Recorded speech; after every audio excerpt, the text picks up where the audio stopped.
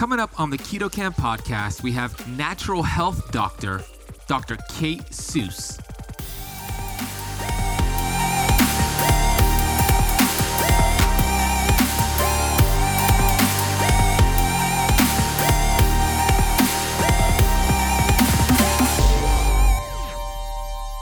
A lot of people think that it's just silicone and it's made from sand and it's this natural, no big deal device. So I would say get educated on what those are, what the ingredients are, and also think about what's going to happen when it's time to replace, because maybe you want to leave them alone for now, but eventually the time's going to come where you're going to have to replace them, and the plastic surgeon is going to try to sell you the newest, most cohesive implant, and the most cohesive implant has the most chemicals in it. The reason why is because the lawsuits in the 90s were all about the implants breaking up in the body and mobilizing and moving and not being cohesive, and that was causing a lot of problems. So then they took them off the market, reformulated them, and they're like, now look, you can run them over with a car, you can step on them. Well, cool. Well, why? Because they have more chemicals now.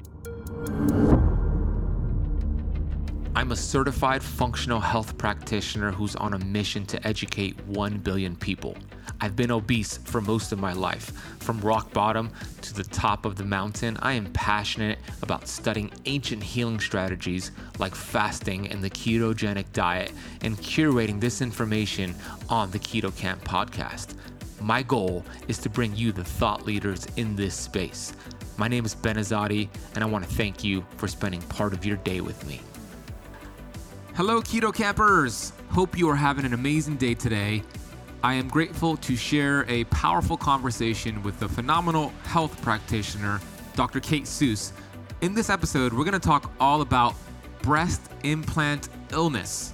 Yes, it is a very important topic that is not being discussed enough. We're going to deep dive into what goes wrong when we have, I'm not a woman, but when women have implants in their body. Some of the negative side effects and consequences that happen and the illnesses that can occur with breast implants. Dr. Kayte is going to share her story of getting sick from her breast implants and what she did to get well and what she continues to do to get better. We're also going to be discussing detox. And when we say detox, we're not referring to a 10-day colon cleanse or a coffee enema or any of the downstream detox, which have their time and place. We're talking about detoxing the cells. So we'll share some tips on detoxing your cells, your cell membrane, the hypothalamus, pituitary parts of your brain that accumulate these toxins. So we're going to talk about toxins, we're going to talk about breast implants, we're going to talk about biohacking, and it's such a fun conversation. So I can't wait to share Dr. Kayte Susse with you shortly. And before I do, I want to thank you for joining in to the Keto Camp podcast and tuning in. We're so grateful for that. Our mission here at Keto Camp is to inspire, is to educate 1 billion people on planet Earth. And if you haven't left a review and a rating on Apple Podcasts, Apple iTunes, please take this opportunity to do so. It really makes a big difference for the show. So pause it, leave that rating and review, and thank you in advance. This episode of the Keto Camp podcast is sponsored by my favorite keto oil, which is olive oil, but it has to be a high quality, first harvest, organic, fresh pressed olive oil. Yes, I know I sound like an olive oil snob, and I am, because when you do it right, when you consume the right olive oil, you're going to reduce inflammation. It's going to be loaded in polyphenols and antioxidants to help you with your keto and fasting journey. So what I'm talking about here are my friends over at the Fresh Pressed Olive Oil Club. We worked out an exclusive deal for keto campers to get a $39 bottle of this amazing, delicious, fresh pressed, organic, extra virgin, processed olive oil for $1. Yes, a $39 bottle for $1. If you head over to ketocampoliveoil.com, remember that's camp with the K, ketocampoliveoil.com, you could claim that $39 bottle for $1. Hey, before I bring Kayte on, I want to encourage you to take a screenshot of this episode of the Keto Camp podcast and tag me on Instagram and tag Kayte. I'll be sure to see it. I'll share it on my story. We'll get some other keto campers following you back. My Instagram handle, if you're not following me already, is @thebenazadi. That is TheBenazadi. Azadi. And Dr. Kayte's Instagram is Dr. Kayte, DrKayte. Tag us. We'll see it. I'll share it. All right, let's bring on the amazing Dr. Kayte. Dr. Kayte Susse is a functional and preventative health expert who works with patients to optimize their health and feel their absolute best. She has an extensive background in both allopathic and natural health, completed 1,000 plus hours of training in functional medicine, nutrition, immunology, and epigenetics. Dr. Kayte's primary focus centers on supporting hormonal imbalance, anti-aging medicine, autoimmune disease, vitamin and mineral imbalances, thyroid health, fertility, and detoxification, as well as pre- and post-operative surgery wellness. Dr. Kayte, welcome to the Keto Camp podcast. Hi, thank you so much for having me. As a fellow Miamian in the house here at Keto Camp HQ. That's right. And you're doing some great work. You have a great story that I want you to share. And that story is very powerful because it's going to lead up to what this conversation is about. So before we get into all the things that you're doing and all things breast implants and detoxification, let's talk about your story. How did you get to where you are now? Well, that is sort of a long question, but I would say I had a lifetime exposure to mercury from prenatal exposure from my mother, who had a mouthful of amalgams, silver fillings. And then I received amalgams and silver crowns as a child. Some of them fell out as baby teeth. Some stayed with me into adulthood. I had 2 amalgams break in my mouth in my mid-20s, 1 year after another. And then I got breast implants, which also have mercury, along with other neurotoxic heavy metals and other toxins that are not heavy metals, but are destructive chemicals. Mm-hmm. And I started having health problems about 9 months after getting breast implants. So that was how it started. So you had your bucket was full. Yes. You're such a pampa. He gave me that phrase too. The mercury bucket. Yes. Yeah, totally. A lot of my vocabulary is from Dr. Yes. Pampa, the amazing Dr. Pampa. So let's talk about that. Let's talk about, first of all, before we get into the breast implants, what are the problems with silver amalgam fillings? Well, the problem with silver amalgam fillings is that they have mercury in them. And mercury is a neurotoxin that causes all kinds of problems in the body. We get exposed to mercury from many places, and depending on your individual genetics and bioindividuality and health and age and all of those factors, you're going to process mercury different than somebody else. So if you're the type of person who has a hard time getting mercury out of your body, you're going to accumulate it and you're going to have more destructive, negative effects. And sometimes when you're young, you can have a lot of mercury in your body and you do have symptoms, but you don't know that they're mercury symptoms. And because you're so healthy and young, it doesn't really affect you until you start to break down more as you age, if that makes sense. Yeah, it makes sense. You're right. So our genes play a role. Also, our stress bucket, like we talked about, play a role. And once that bucket gets full, we get symptoms. So for you, you had your bucket full from the amalgam fillings for your mom had. You had it yourself, the crowns, and then you had breast implants. Correct. And the reason I mention prenatal exposures is because a lot of people will suffer one exposure and have like a catastrophic effect, like an instant onset of chronic fatigue syndrome, which I think is what Dr. Pampa talks about in his story. Mm-hmm. He had one bad dental procedure where the dentist removed the silver fillings in the non-safe way, and then he immediately felt really tired and awful and all like overnight, right? Yeah. And then a lot of people ask, well, why does that happen? And there's a lot of things that we can't quantify, such as how much mercury was passed to you from your mother in the placenta through breast milk. And she could have inherited that mercury from her mother, and it stayed in her body her whole life, right? And mercury, it's interesting. I've heard different theories about this, but we think that the mother might even pass more mercury to the fetus as almost a defense mechanism for her body. I don't have any like clinical evidence to back up that statement. It's just something I've heard clinically, and we don't know if it's true. But yeah, it's an interesting hypothesis, though. It's an interesting hypothesis. So the problem with the mercury is that it gets stored in our hypothalamus pituitary. It can, which is the master controller of our body, and then everything downstream dysfunctions.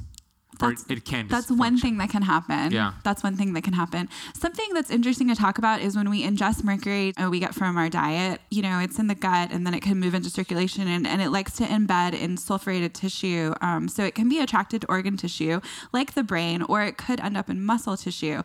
And part of what we see a lot with people who do chelation, or they use products that say they're for heavy metals, or they hear like medical medium talking about cilantro smoothies and spirulina and these weak chelators, or even glutathione, in an IV. I always talk about how you could have mercury in sort of, I don't want to say benign places, but places where they're not causing as much destruction, like what you just described. And then you can move around mercury without realizing it. And then once it gets mobilized, it could then go into the brain, like what you were describing, where it doesn't necessarily have to be if you have it in your body. Yeah. So that's good to know, because a lot of people, they're doing the cilantro smoothies, they're doing the glutathione injections, and there's a time and place for it, but you got to know what to do that day. So not allow it to redistribute or allow it to go into the body, and it might get stored in the brain. And then there's a potential that you can get worse from even having chelation therapy from practitioners who don't fully understand the way the chelators work, their half-life, the way they redistribute, and then you could end up feeling worse after chelation. And I think that's why it's been one of those things over the years that even as a practitioner, when I was a new doctor trying to learn about chelation, I was always a little scared and timid to get involved with it. And I just didn't know. It felt like there was a lot of unknowns, and it felt like something that could be dangerous if it was done wrong. And that's all true. So I'm happy to feel like I've demystified those things within myself, mainly because of going through it, right? Yeah, and I love talking about this stuff because it's upstream, right? Mm-hmm. Diet is great. You want to make sure we're eating healthy foods and we're doing exercise and we're fasting. But if you don't get to the upstream cause, then it's hard to get well. Absolutely. And I'm so happy you said that, because I see this all the time with functional medicine practitioners, that their go-to is to heal the gut, which I love that. Healing the gut is really important. And gut dysfunction is the number one thing for most people to get better, even when you look at autoimmunity and a lot of these other problems. However, if you're toxic with mercury, you're not going to be able to heal your gut until you address the mercury first. So yeah, right on. I'm with you on that. It's impossible. It's like you'll just be swimming upstream and trying to chase pathogens and have all kinds of blood sugar dysregularity. So for you, you had, you said 9 months after your breast implants, you started to notice some things. What are some things that you noticed? Well, I was 27 years old. It was my 28th birthday, actually. So it was the same year I got implants. I had immediate alcohol intolerance, and it was a time in my life where it was normal for me to have a few drinks a night several times a week. And all of a sudden that I became extremely sick. And that was the first sign. And then I started having neurological changes, like confusion. My brain just wasn't working the way I knew it should. Also that feeling, that heavy kind of brain fog feeling.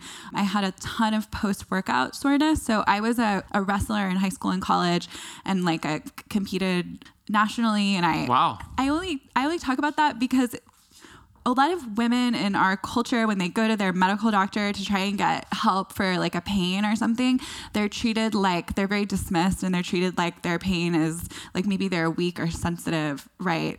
Whereas if you as a man went to your doctor and said, hey, I have a really bad headache, like it's just sort of the stereotype that they're going to be like, whoa, this must be the worst headache he's ever had because he's a man, so that's why he came, and got help, right? Whereas a woman goes and they want to dismiss you, right?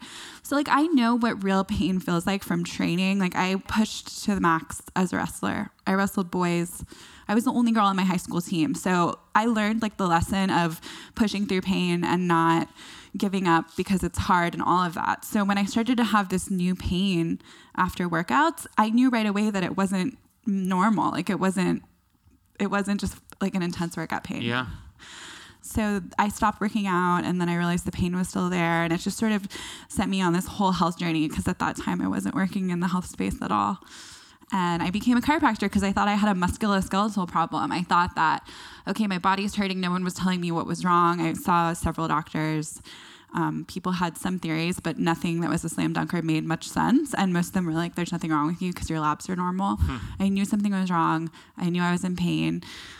So I went and became a chiropractor. And then the first term of chiropractic school, I realized that the chiropractic interventions and even acupuncture were not helping that pain. So I started studying functional medicine and learning about the metabolic causes of pain and just continuing to search for why I was feeling bad. And then, So. I love it. I mean, it was a void that you wanted to fill with knowledge and seeking out why this was happening to you. And it led to what you're doing today. So it was a blessing because you got to this point in your life. So when did you realize that the breast implants were a problem. Right. Okay. So one of the first, I started learning functional medicine through Detox that we were just discussing, and Vojani, who's sort of the father of food sensitivity testing. He's an immunologist, PhD. These are like these incredible resources. Yeah. And I was in Southern California, so I started working for Apex Energetics and just got exposed to these like brilliant practitioners, and everyone was talking about autoimmune disease. So I was learning about all these cutting edge autoimmune things, like about latex immune reactivity and even silicone immune reactivity. So I thought about those things. I learned about how, the FDA talks about anti-nuclear antibodies, which are a marker for connective tissue disease like lupus and, just things like that, are on the FDA fact sheet for silicone breast implants, because we've known since the 90s that when women get breast implants, it turns on autoimmunity. Mm-hmm. So that was something that I looked at and I thought about as a student, but I had no autoimmunity. So I was looking for those markers of inflammation and they were not there. So for those who are listening or watching who don't really understand what autoimmunity is and how do you turn off auto, can you explain that a little bit? Yeah, of course. So autoimmunity, like any other disease, there's a genetic component, and what we see with autoimmunity is we often call it a lifestyle disease because there's unknown reasons why it will just all of a sudden turn on. So you might have the gene for it and it never gets turned on or upregulated. And then there's a trigger event that could be like a death in the family or some emotional trauma, or it could be like putting silicone inside of your body. And then what happens is your immune system will start to attack a part of your body. So it could be the thyroid, and then that would be called Hashimoto's, or it could be the joints, and or the muscles, and there's a lot of different types of autoimmunity. Mm-hmm. Any part of your body that gets attacked is its own disease, right? So. Yeah. So that was a great explanation. So for you, you figured out that all of a sudden you're getting through this research. Silicones are a problem. You have them inside of you. What's the next thing that you did? Well, what I figured out was that silicone is a problem for people who turn on autoimmune disease, and then that wasn't happening to me. So in my sort of, I would say, naive understanding of the body at that time, I thought it wasn't coming from my breast implants. So I sort of dismissed that as the cause. There were a lot of things about breast implants that I didn't know at that time. But, the journey continued, and I was still a student. I was going to conferences all over, and I was at an autoimmunity conference in Colorado taught by Dr. Brandon Lindell, who's like an amazing functional medicine practitioner in Colorado.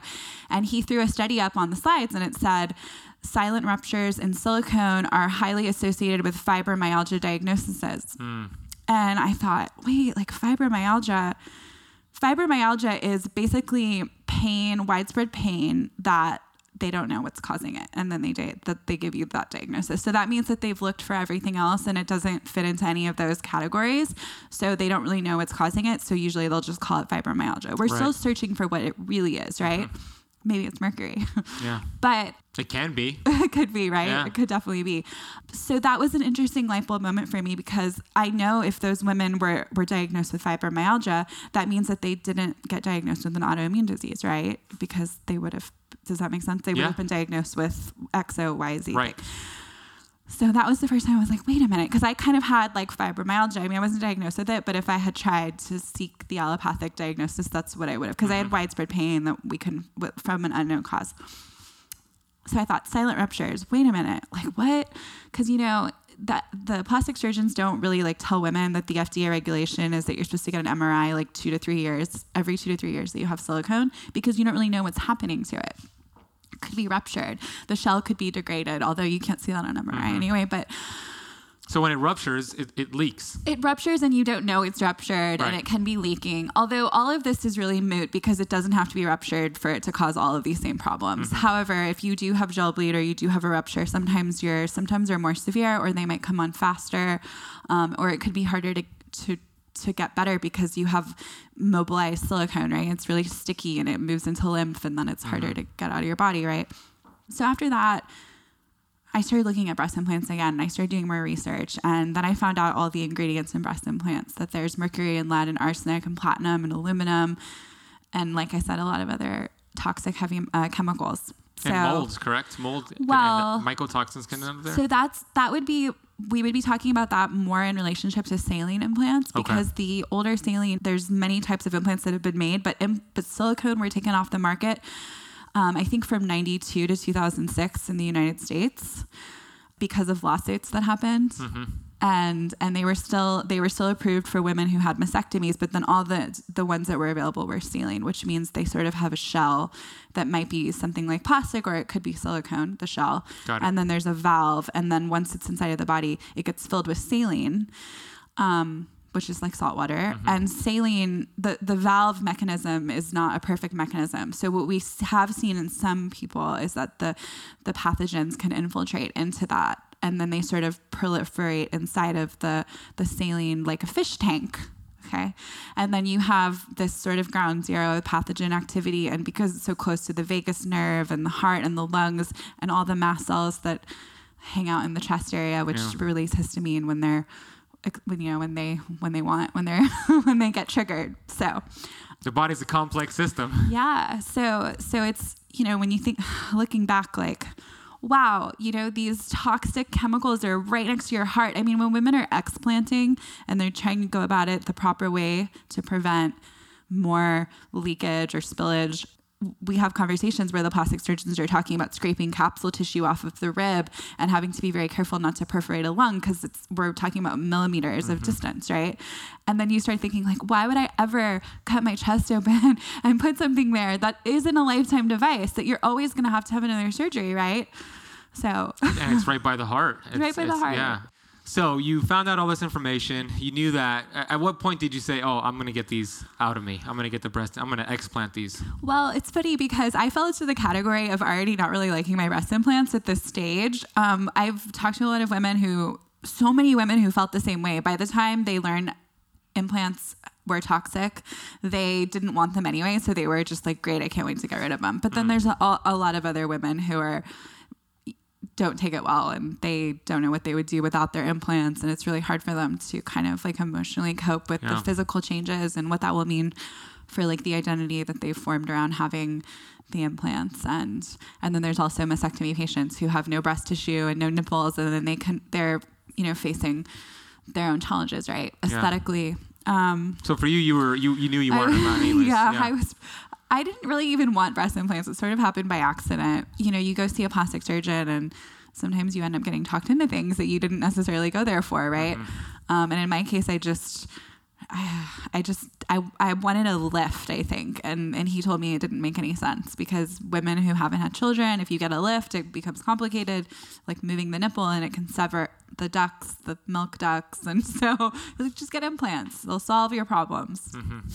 It added more problems. But you wouldn't be doing what you're doing now if you didn't go through it, right? Absolutely. I don't look at it like it. I just think it's, in hindsight, it's hilarious. It is kind of funny. Yeah.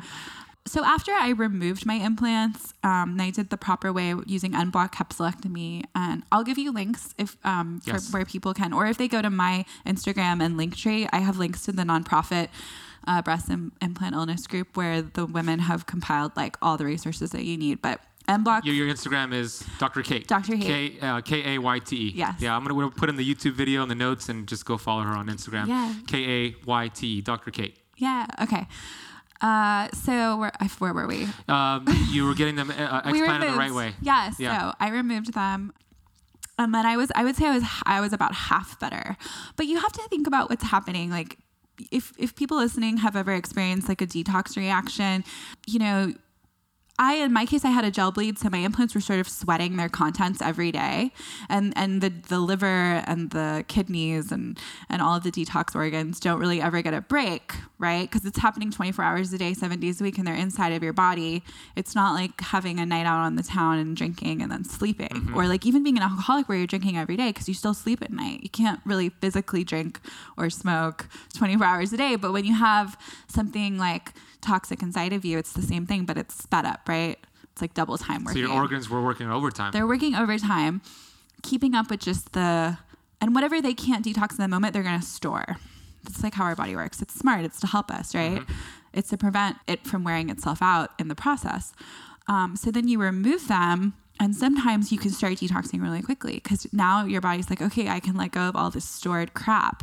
And a lot of women find themselves going through almost an emotional roller coaster because of the way mercury and other chemicals impact estrogen primarily by depleting zinc, and when you have too many chemicals which act like estrogens, xenoestrogens, right?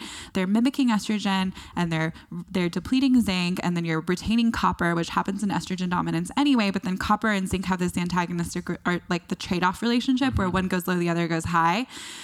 And yeah, it makes them have this sort of crazy presentation, right? Plus, mercury is destroying lithium in the brain, and has an affinity for the thyroid.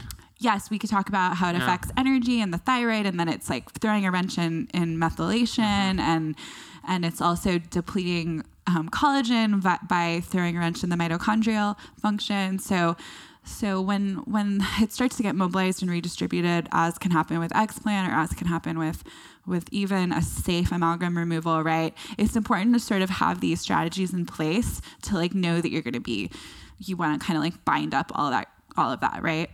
So would you recommend? Yeah, I understand what you're saying totally. Right. You don't want it to like just go rampant in the body because it could create the problems that you just described. Right. So do you recommend somebody do some downstream detox work open up their detox pathways before they get an explant? Before explant, I would say working on detox pathways is complicated because they're already they're burdened, but you're not able to remove the source. So it would be sort of like advising somebody to start detoxing while they're continuing to drink every day. Or like they alcohol. have silver fillings in their mouth. Right, exactly. Just, you don't want to pull, so I don't use any of the chelators ever if someone still has implants or amalgams. Correct. That would be like a huge recipe for disaster. They're going to feel way worse, right? I like to just support the body, the healing process before and during and right after explant, because you have to remember you're going through like a huge trauma of being cut open and you're already probably sick. So you just want to make sure you're getting a lot of vitamin C, a lot of zinc, a lot of, vitamin E, magnesium, all of the things that get depleted by mercury. Where could they find a list of all that? Well, I'm deferring to Andy Keller's Core 4 when I'm talking about that. But these are just basic nutrients. Yeah. So we're talking about a diet that is typically it's helpful if it's high in healthy fats, proteins, they have vegetables. So things that are going to like really feed the body and help heal. And I don't really have a list of pre-surgery recommendations, but if you work with your practitioner, like, just tell them that you want to focus on healing, not detox, not during that time, if it makes sense. Yeah. Great advice. I mean, you just listed a whole bunch of things, so they could I hope you all are writing it down and taking notes here. This is a very important episode. Well,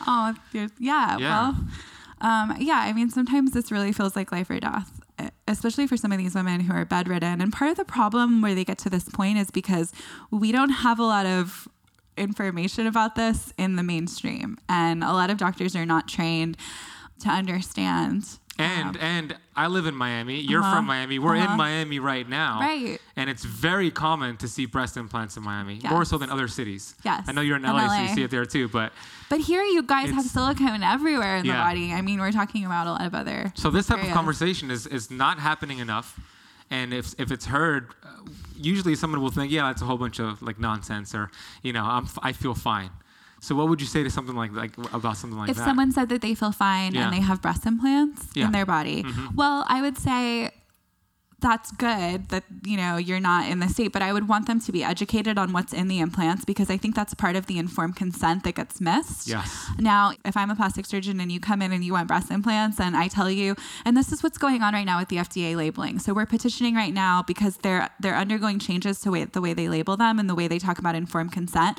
And we're trying to, actually, I think December 23rd is the deadline to report and tell the FDA what you want on the labels so that they don't hide the ingredients, which is something that I think some pharma companies want.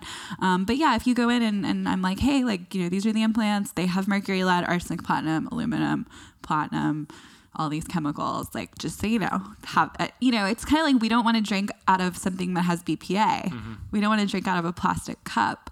But so maybe you don't want that stuff in your body if you know. A lot of people think that it's just silicone and it's made from sand and it's this natural, no big deal device. So I would say get educated on what those are, what the ingredients are, and also think about what's going to happen when it's time to replace, because maybe you want to leave them alone for now, but eventually the time's going to come where you're going to have to replace them, and the plastic surgeon is going to try to sell you the newest, most cohesive implant, and the most cohesive implant has the most chemicals in it. The reason why is because the lawsuits in the 90s were all about the implants breaking in the body and like mobilizing and moving and not being cohesive, and that was causing a lot of problems. So then they took them off the market, reformulated them, and they're like, now look, you can run them over with a car, you can step on them. Well, cool. Well, why? Because they have more chemicals now. Yeah.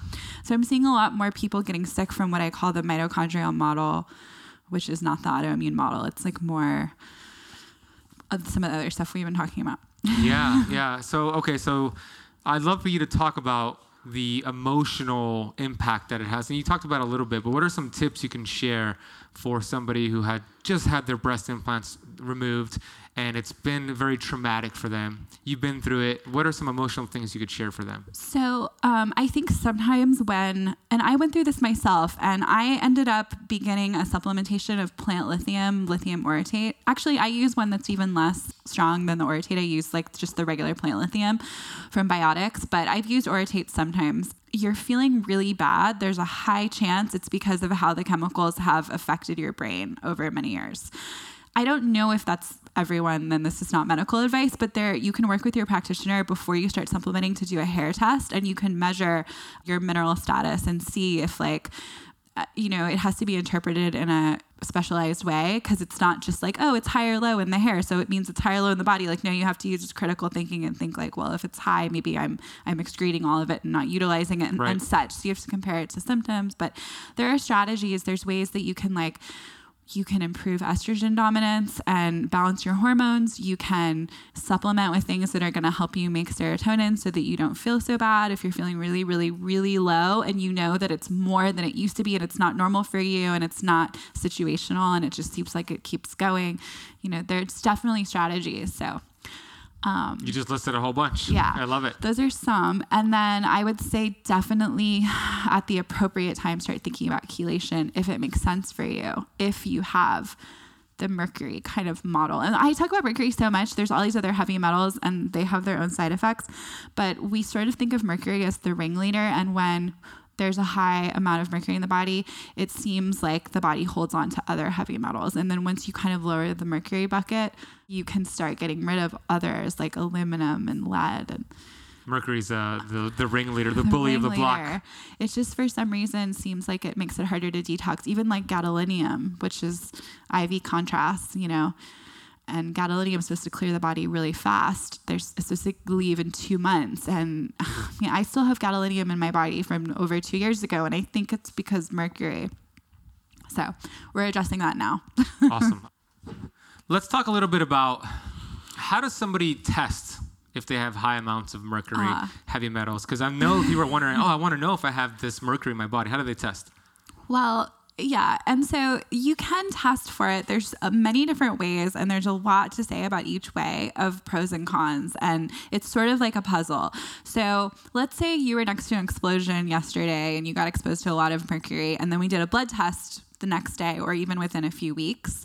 We could look at your blood and we could say, oh, wow, you have high levels of mercury in your blood. Like, this is dangerous. Let's chelate immediately. And then that would be a situation where maybe we would use an IV because we want to put that chelator in and get it like the DMSA or the DMPS. And we would want to get all that acute mercury immediately out of your body before it can embed in tissue, right? But the thing about mercury is it has this ability to sort of, and to go into all the complicated chemistry of how it happens, like I can't do, but the research is out there if you want to find it. Basically, it finds its way into the cell and then it changes the cell so that it doesn't leave. So it kind of like locks itself in. And that makes it very challenging to leave the body, even for your own detox abilities and your own pathways. So that's why chelators start to become important. Now, not everybody stores mercury in the same way. So sometimes you can have an exposure and you can clear it, and there's genetic reasons, and there's just so many factors to why that happens. But if you're storing it, and you do a blood test and you have a lot of mercury in your body that's stored, you probably will not have high levels on that blood test, right? Because it's in the tissue, it's not in the blood. It's the same thing if you were to do a urine test. You might catch some situational mercury or other chemicals that have been passing through that you were just exposed to, but you're not going to have a true reading of what's going on in the brain, in the tissue, in the nerves, in the organs, whatever. Sometimes doctors will prescribe a high dose of a chelator, like a very high dose of something like DMSA, and you take it orally right before you do the urine test. And it's cool because then you have the 6-hour window where you're collecting urine and you say, okay, I caught this much mercury from the chelator. So it pulls it out of the tissue, right? And you catch it in the urine. But like, is that a true measure of what's in the body? We don't necessarily know. And then you also have to remember that heavy metals have weight among each other. So some are heavier than others. Mercury and lead are much heavier than like thallium and gadolinium, right? So if I, like in my case, I had high gadolinium in my body. So when I did the DMSA challenge, it's grabbing whatever it can first, right? So it's grabbing the gadolinium first and the thallium and whatever else. And then on my urine test, I had kind of like moderate mercury and then really high of these other lighter metals. So if I were to do the same test 6 months later after chelating, I could see now mercury is really high now that, the DMSA has grabbed all the light metals, and then I can start pulling the heavier ones. This was just like so hard to know. It's not really accurate. And then there's also concern that if you're very toxic, it can stir it up and redistribute it and make you feel way sicker. So we don't really do those tests for everyone. It's kind of like, it's situational, but. Same thing with me. Okay. And I explained that because it's important to work with the practitioner first and foremost who knows this stuff, because if you're doing it yourself, it's going to drive yourself crazy. Yeah. I did my heavy metals test and I had all those other metals that were high. I had lead that was high. I had bismuth that was high for some reason. Mercury was not high, but I had 8 silver fillings for 20 years. So that's a perfect example right there. Right. Absolutely. And it's the same thing with the hair test. So when you look at the hair test, you're not looking for heavy metals in the hair. You're looking for mineral derangement. So you see like, oh, mercury has this destructive effect on zinc, and it has this destructive effect on lithium or magnesium. And so you can read in the hair how your body is utilizing minerals. And then you can say, okay, clinical history, exposure, symptoms, and now mineral derangement. Okay, it's pretty suspicious of mercury. I would like you to replenish all these minerals, and, that's like where you start. And then you start thinking about chelation, and it really depends on your personal health, like what other stuff is going on. Sometimes chelation is not appropriate. Sometimes it's really not. Right. There is something that's kind of fun called the acid test, which is alpha lipoic acid. You take your body weight into like fourths, I think. So for someone like you, or it's probably maybe like a 20, for me, it'd be like probably a 25 milligram ALA, for you like a 50. And then you take ALA within its half-life every 2 to 3 hours for 3 days. And we're talking about alpha lipoic acid. I don't know if I said that. You did. And we're looking for a reaction. So it's very common for people to feel better, and like better than they usually do, or euphoric, or feel just like great, or maybe really sick. Both of those are positives on the acid So you want a test. reaction.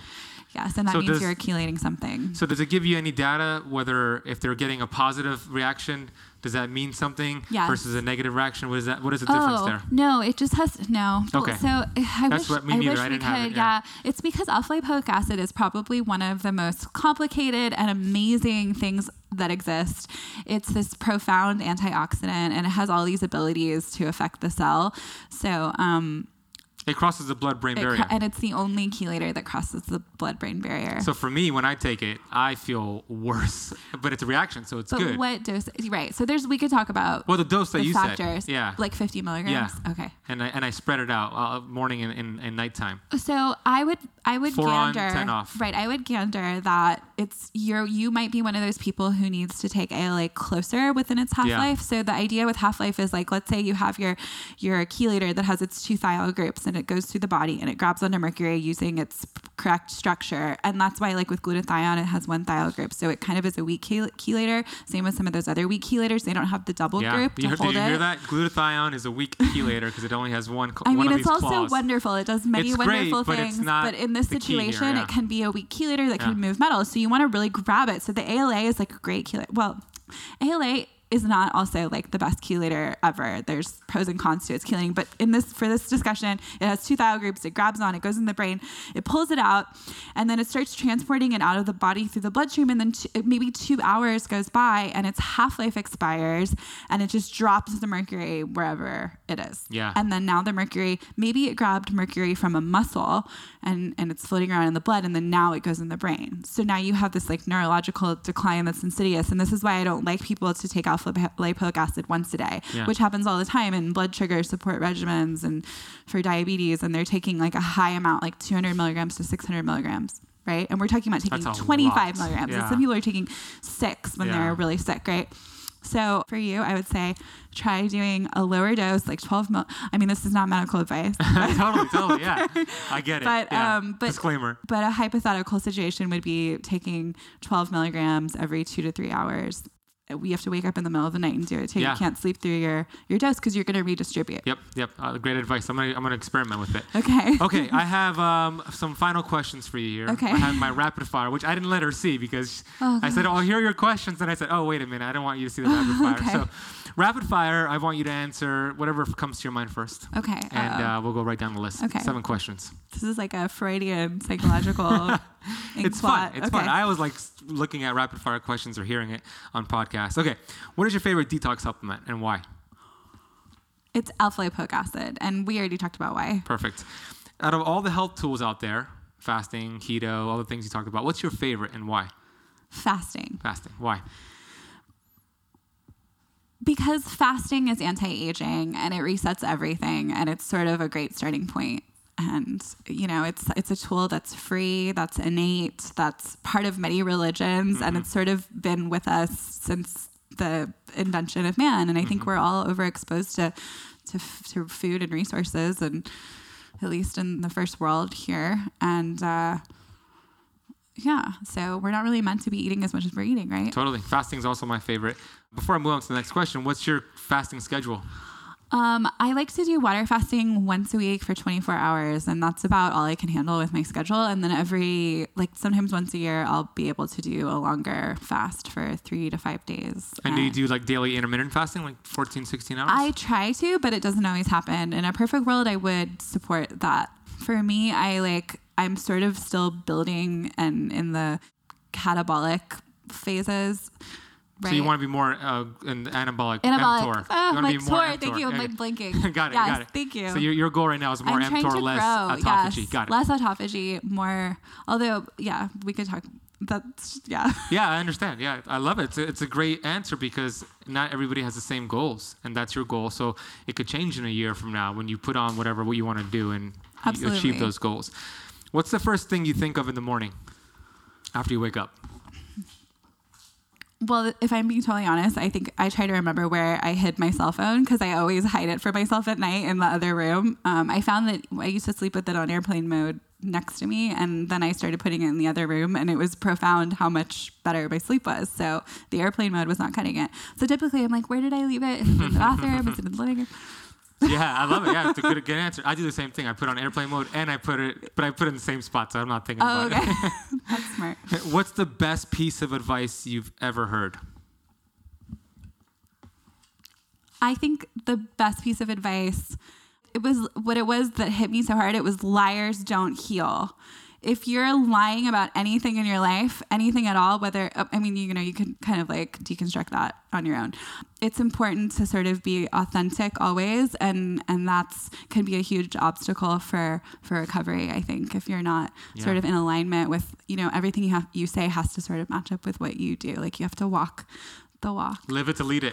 You have to live it to lead it. Yeah, but that's not my thing. But yes, it's true. I think that I've never heard that before. Liars don't heal. Well, it's Caroline Myss, as I'm paraphrasing, brilliant. but that's who I heard it from, and she's like a amazing teacher. She's a medical intuitive, but she's a PhD and she's a publisher, and she's written like 10 books or more. That's a great line. It's so true. I agree with that.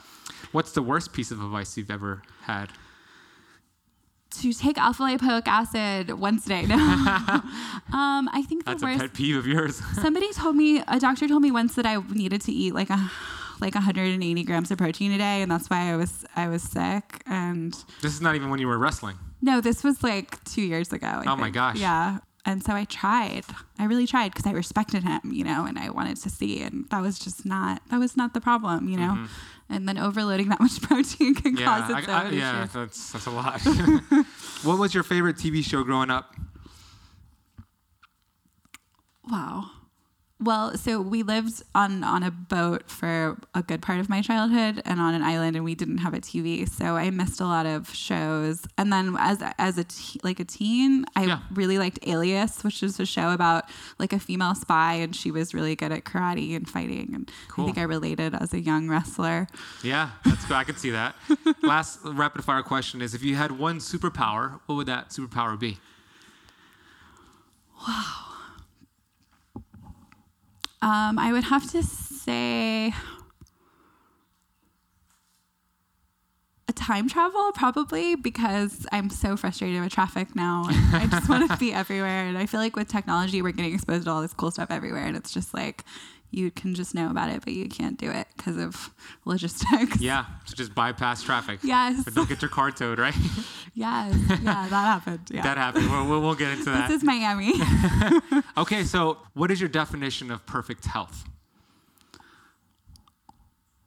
So perfect health means that you are in present time and you have all the available energy of your body, of your chi, to allocate to whatever is needed in the moment. So you could get cut or you could break a bone and you would heal, easily. We're not immune to having health problems come at us. Like even the healthiest people encounter trauma, right? Mm-hmm. But I think part of the problem is that we just don't have our full forces on deck to be able to be present and heal our bodies. And that's really what perfect health is. I love it. The ability to adapt is what you're saying. It's the ability to not have all these parts of your energetic field and your mind in other places, to just be with yourself and be able to fully commit to whatever is at hand. I love it. Yeah. What are you grateful for today? Well, I'm really grateful I got to spend time with my mom, with my best friend, here with you. The rain stopped, so we're having a wonderful day, and I'm excited. It's about to be Christmas. Yeah. So much to be grateful for. Yes. The rain did stop. Drew Manning has been here for his birthday, and I'm sorry, buddy. It's been raining all week for you. Yeah. It was hurricane raining the last few days. Not just the normal Florida drizzle. So I think that we're really in the ocean and we're pretending like this is a city, but it's not. It's really just the ocean.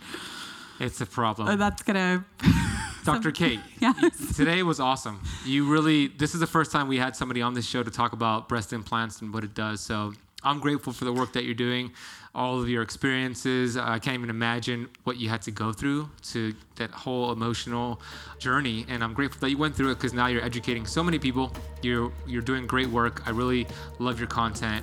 And thank you so much for coming out to Keto Camp HQ. It was an amazing conversation, and I appreciate you. Thank you so much. I really appreciate you having me, and I appreciate all the work you're doing. And I'm happy that your audience will know more about breast implants now. They will. Hopefully. Awesome. All right.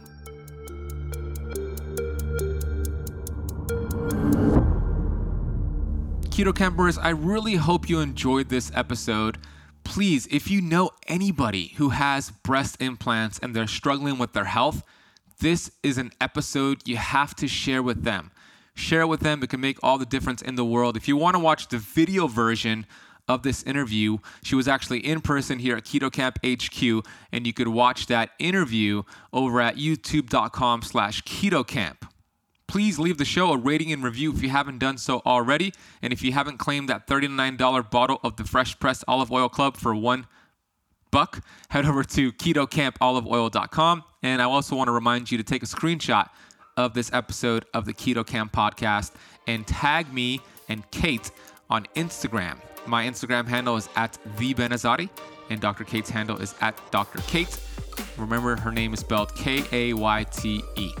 Thank you so much for listening to this entire episode of the Keto Camp podcast. I am so grateful for you. You'll hear me on the next episode.